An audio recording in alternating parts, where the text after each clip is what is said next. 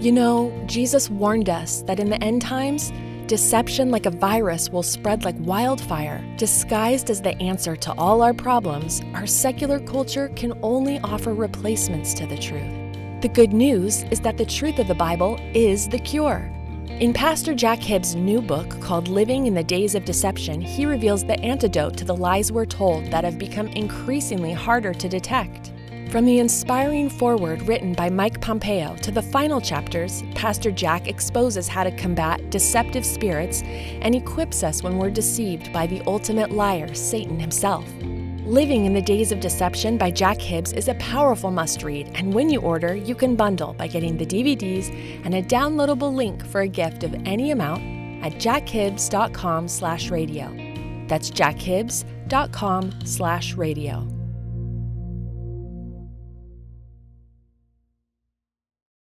Real Life presents the Jack Hibbs Podcast, with intention and boldness to proclaim truth, equip the saints, and impact our culture. Hey everybody, what's coming up in this podcast is we're going to finish off looking at the pre-tribulation rapture view. We're going to dive into the mid-tribulation rapture view and the post-tribulation rapture view. So get your Bibles ready. Let's get into this. You can get the outlines of this podcast by going to jackhibbs.com/podcast. Today, if this podcast lifts you up and encourages you to live a more fulfilled life in Christ, then make sure you leave us one of those 5-star ratings. To us, that's like saying amen or yes. Then that rating will encourage others to listen. Now open your hearts to what God's Word has to say to you. Here is Jack Hibbs.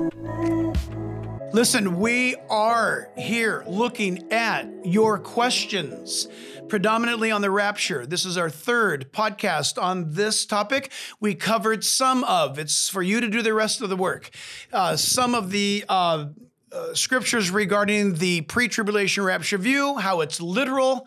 The other views are not. It allows Scripture to build upon Scripture. The other ones do not. You take the Bible at first face value as given. The other ones do not. But let's look at the other ones. We're going to reduce it down right now basically to these two. The mid-tribulation rapture view, or what is sometimes known or can be known as the pre-wrath view. And then also the post-tribulation rapture view.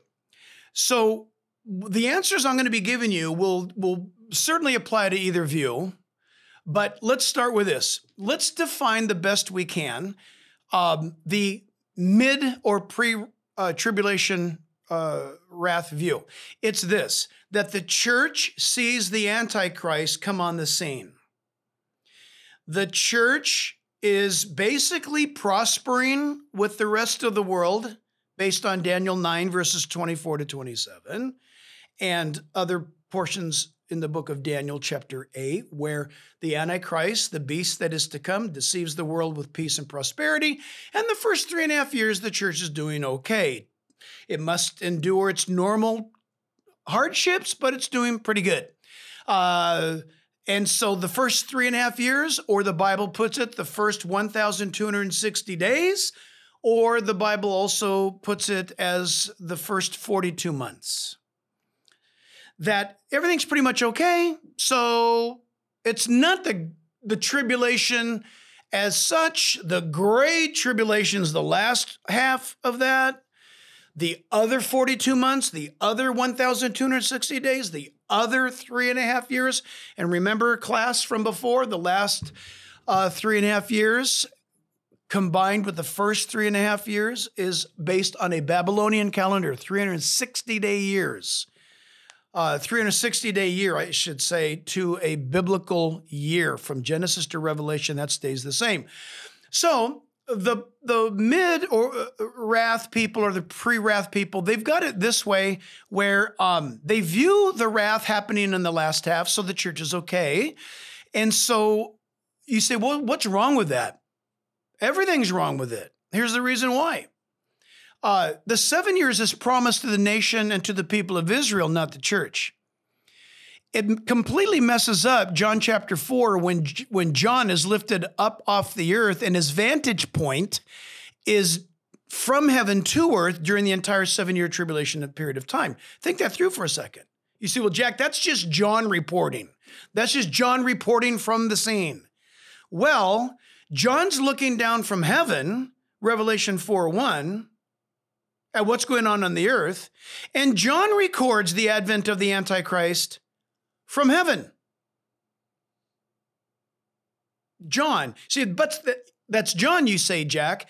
But in Revelation 19, John basically turns around with his camera crew and his microphone, and he says, you know what? I saw a door opened in front of me, and behind me was the church. And we're on white horses. And we follow him who's in front of us, who's on his robe is written King of Kings and Lord of Lords. And I saw that out of his mouth went a sharp sword, the word of God, with it he should strike the nations. And you read Revelation 19 on, and it's Christ in the second coming. It doesn't fit, everybody.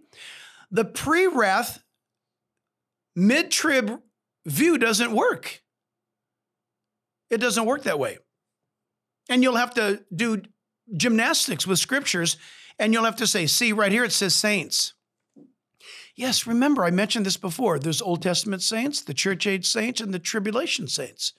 Technically, there's 3 categories of saints. I guess you could push it and take it out into the millennium. There'll be those who will believe in the millennium, who will come to faith.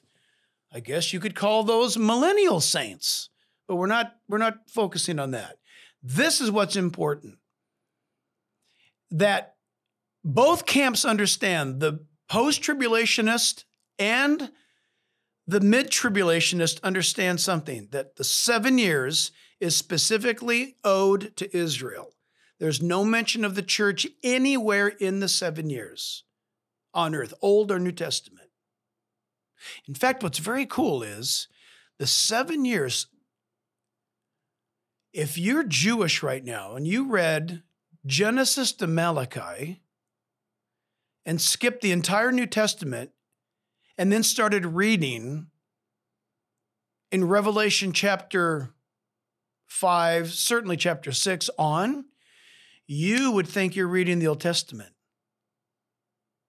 It's amazing. So watch this.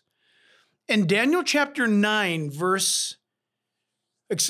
Daniel chapter 7, verse 21, the Bible says there that power will be given to the Antichrist to destroy the saints on earth. He'll kill them. You see, well, that's radical. What was that? Daniel 7:21. Well, where do you hear about that in the New Testament? Do you hear that prior to the pre-tribulation rapture view? No. You have the church standing for light and salt and righteousness and preaching the gospel to the ends of the earth, what we're doing now. We certainly have demonic opposition. We certainly have persecution. And we're going to see that escalate. That's normal. But you have no global order given by a central figure declaring war on the Church of Jesus. You don't see that at all. But you do find from Daniel 7:21, you move forward to Revelation chapter 13, and this very same one that Daniel's talking about, John's talking about.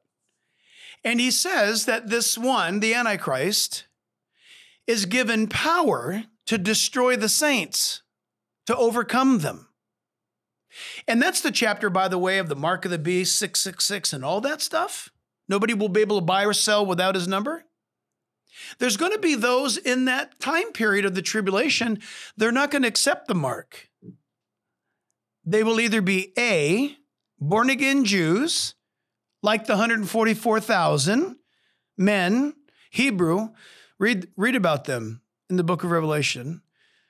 There'll be 12,000 men, virgins who speak Hebrew, among probably other religions, languages, obviously, who are saved, and they are powered by the Holy Spirit. They preach the everlasting gospel, 12,000 from each tribe, 144,000 total, and they deliver the gospel to the ends of the earth. And from those that preach, a number of Gentiles saved cannot be counted. Those that get saved, they also wind up getting beheaded, the book of Revelation tells us, because they refuse to give allegiance to the Antichrist. I guess now would be a good time for me to insert this. And boy, I'm going to get hate mail for this one, but it's okay.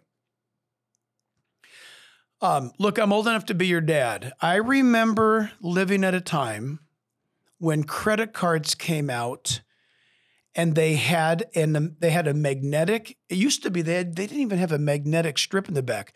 In the early days, credit cards just had a number on the front, and you would take the credit card, and some of you will. This will be a flashback. You take your credit card, you lay it down, and they would go like this. Remember this, you guys? They'd go like this with the machine. Give you your card back.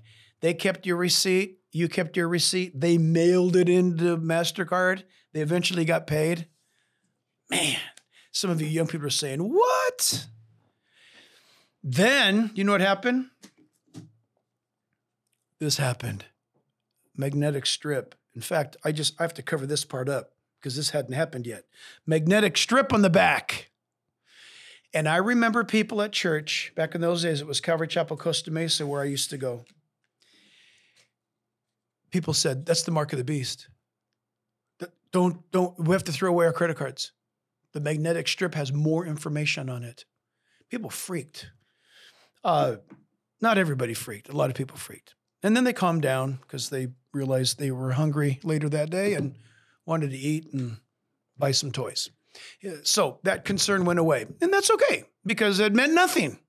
And then, as I covered up my card a moment ago, I shouldn't have put it away, but they all have it anyway. Here's this one. See a little shiny thing right here in the corner? I'm going to move it so you can't copy my number and ruin my life. See that little thing right there? It's a hologram. That's got more information on it. Okay, well, you see this card? That card's got a chip on it. It's not a hologram. In fact, the hologram's been outdated. It's got the RF thing. I can tap this, right? But that's not so cool. Imagine if they put this technology in your head and you got to tap your head at Starbucks. You look like an idiot. You look like a woodpecker getting a coffee at a Starbucks. It doesn't work. But what does come real close is that chip the chip that's right there could easily go under my skin. In LA County, all of your dogs and cats have a chip in the back of their neck. Oh my gosh, it's the Antichrist. It's not the Antichrist. Listen, this is where you're going to freak out. Even with all that's going on with this passport talk about having a global passport, medical passport issued by the World Health Organization, and you won't be able to travel anywhere without it. That's not even the mark of the beast, everybody. I know you're going to hate me for this. What if they come out with implantable chips tomorrow? Oh my gosh, it's the mark of the beast. It's not the mark of the beast. Still not the mark of the beast. What if they put it on your forehead? Still not the mark of the beast. I mean it. Listen, you have to willfully accept the number. You have to willfully pledge allegiance to the Antichrist. And if you do that, then you win the devil's prize. And that is, you get a number, 666. So imagine your Social Security number, and because you play by his rules, he's going to issue you a prefix like your area code, 808-909-714, and then your phone number. Imagine that prefix in front of you, in front of your Social Security number. You're going to have to accept, you're going to have to say, I bow and I pledge allegiance to the Antichrist. He's awesome and I want to eat. You have to willfully do that. And people are going to get in line to do that. They're going to love it. So don't panic with the technologies that are coming. Just know we're getting near the end. It's pretty awesome. So post-tribulationists, Post-tribulationists believe that when Christ comes back, when he descends from heaven with the voice of the archangel and the trumpet of God and the dead in Christ rise, there is a rapture.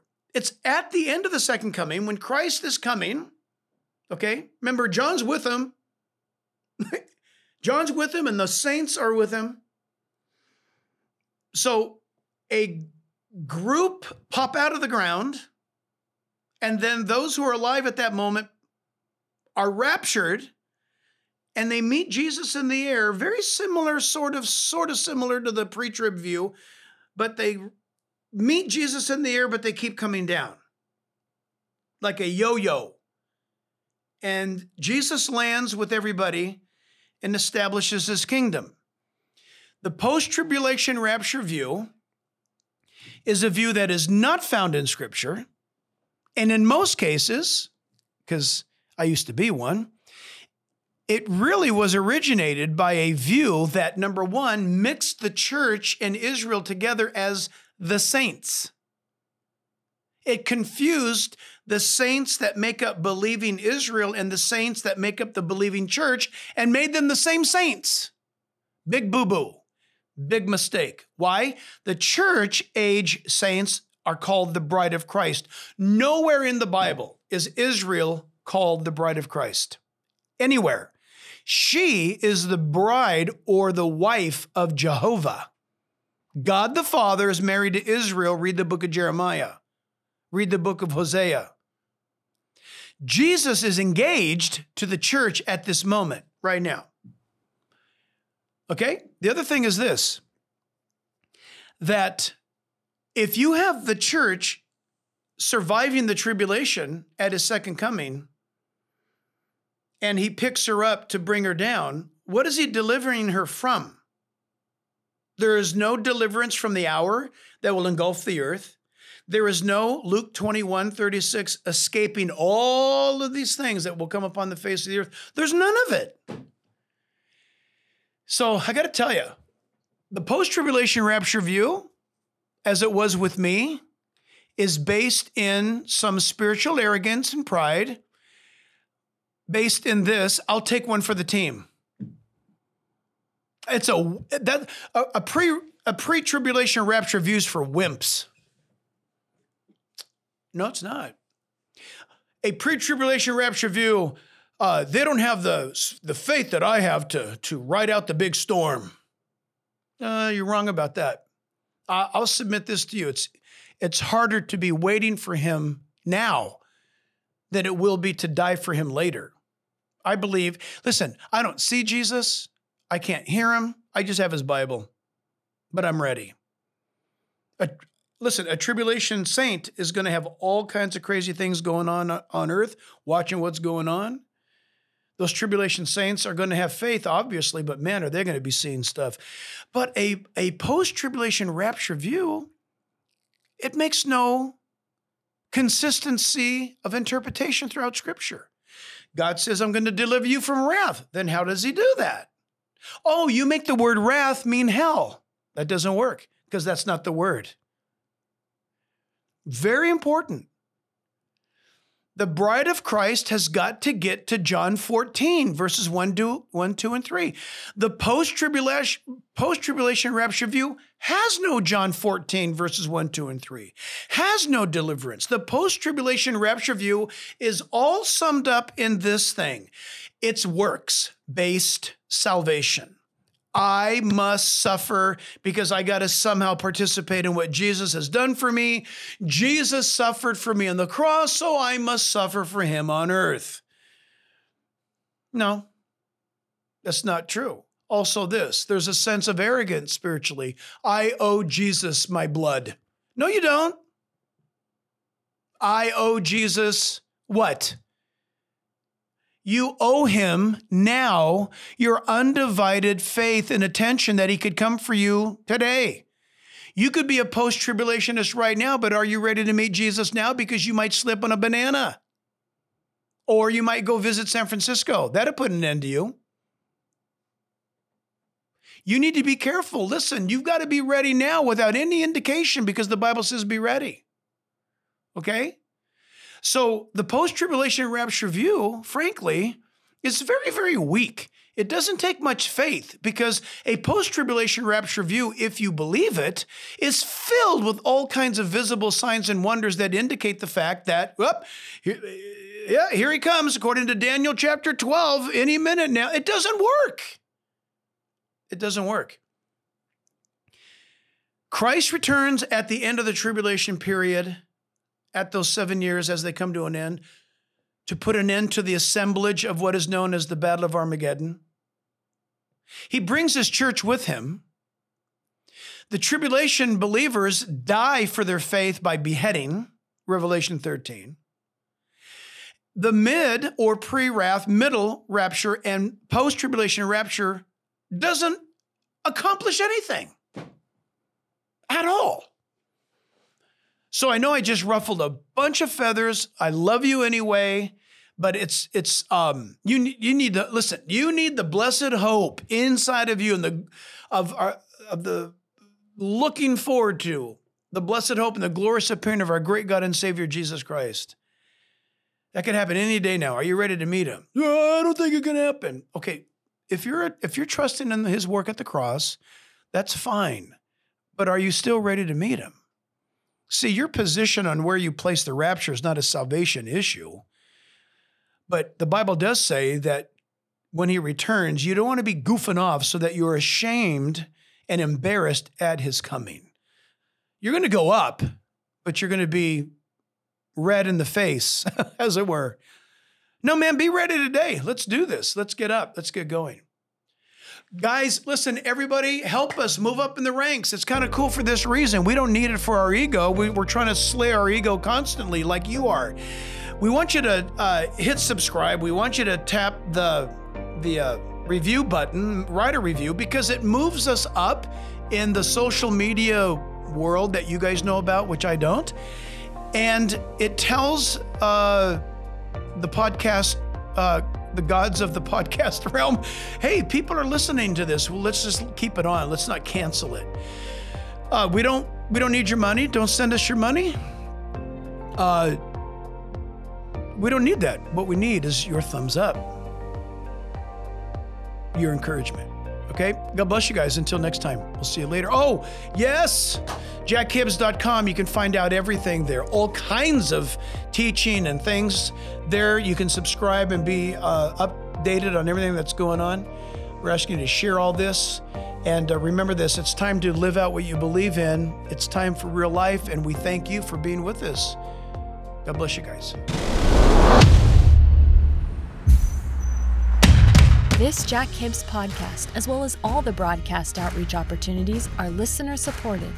Will you consider partnering with us through a special gift? Go to jackhibbs.com to learn more and stay connected.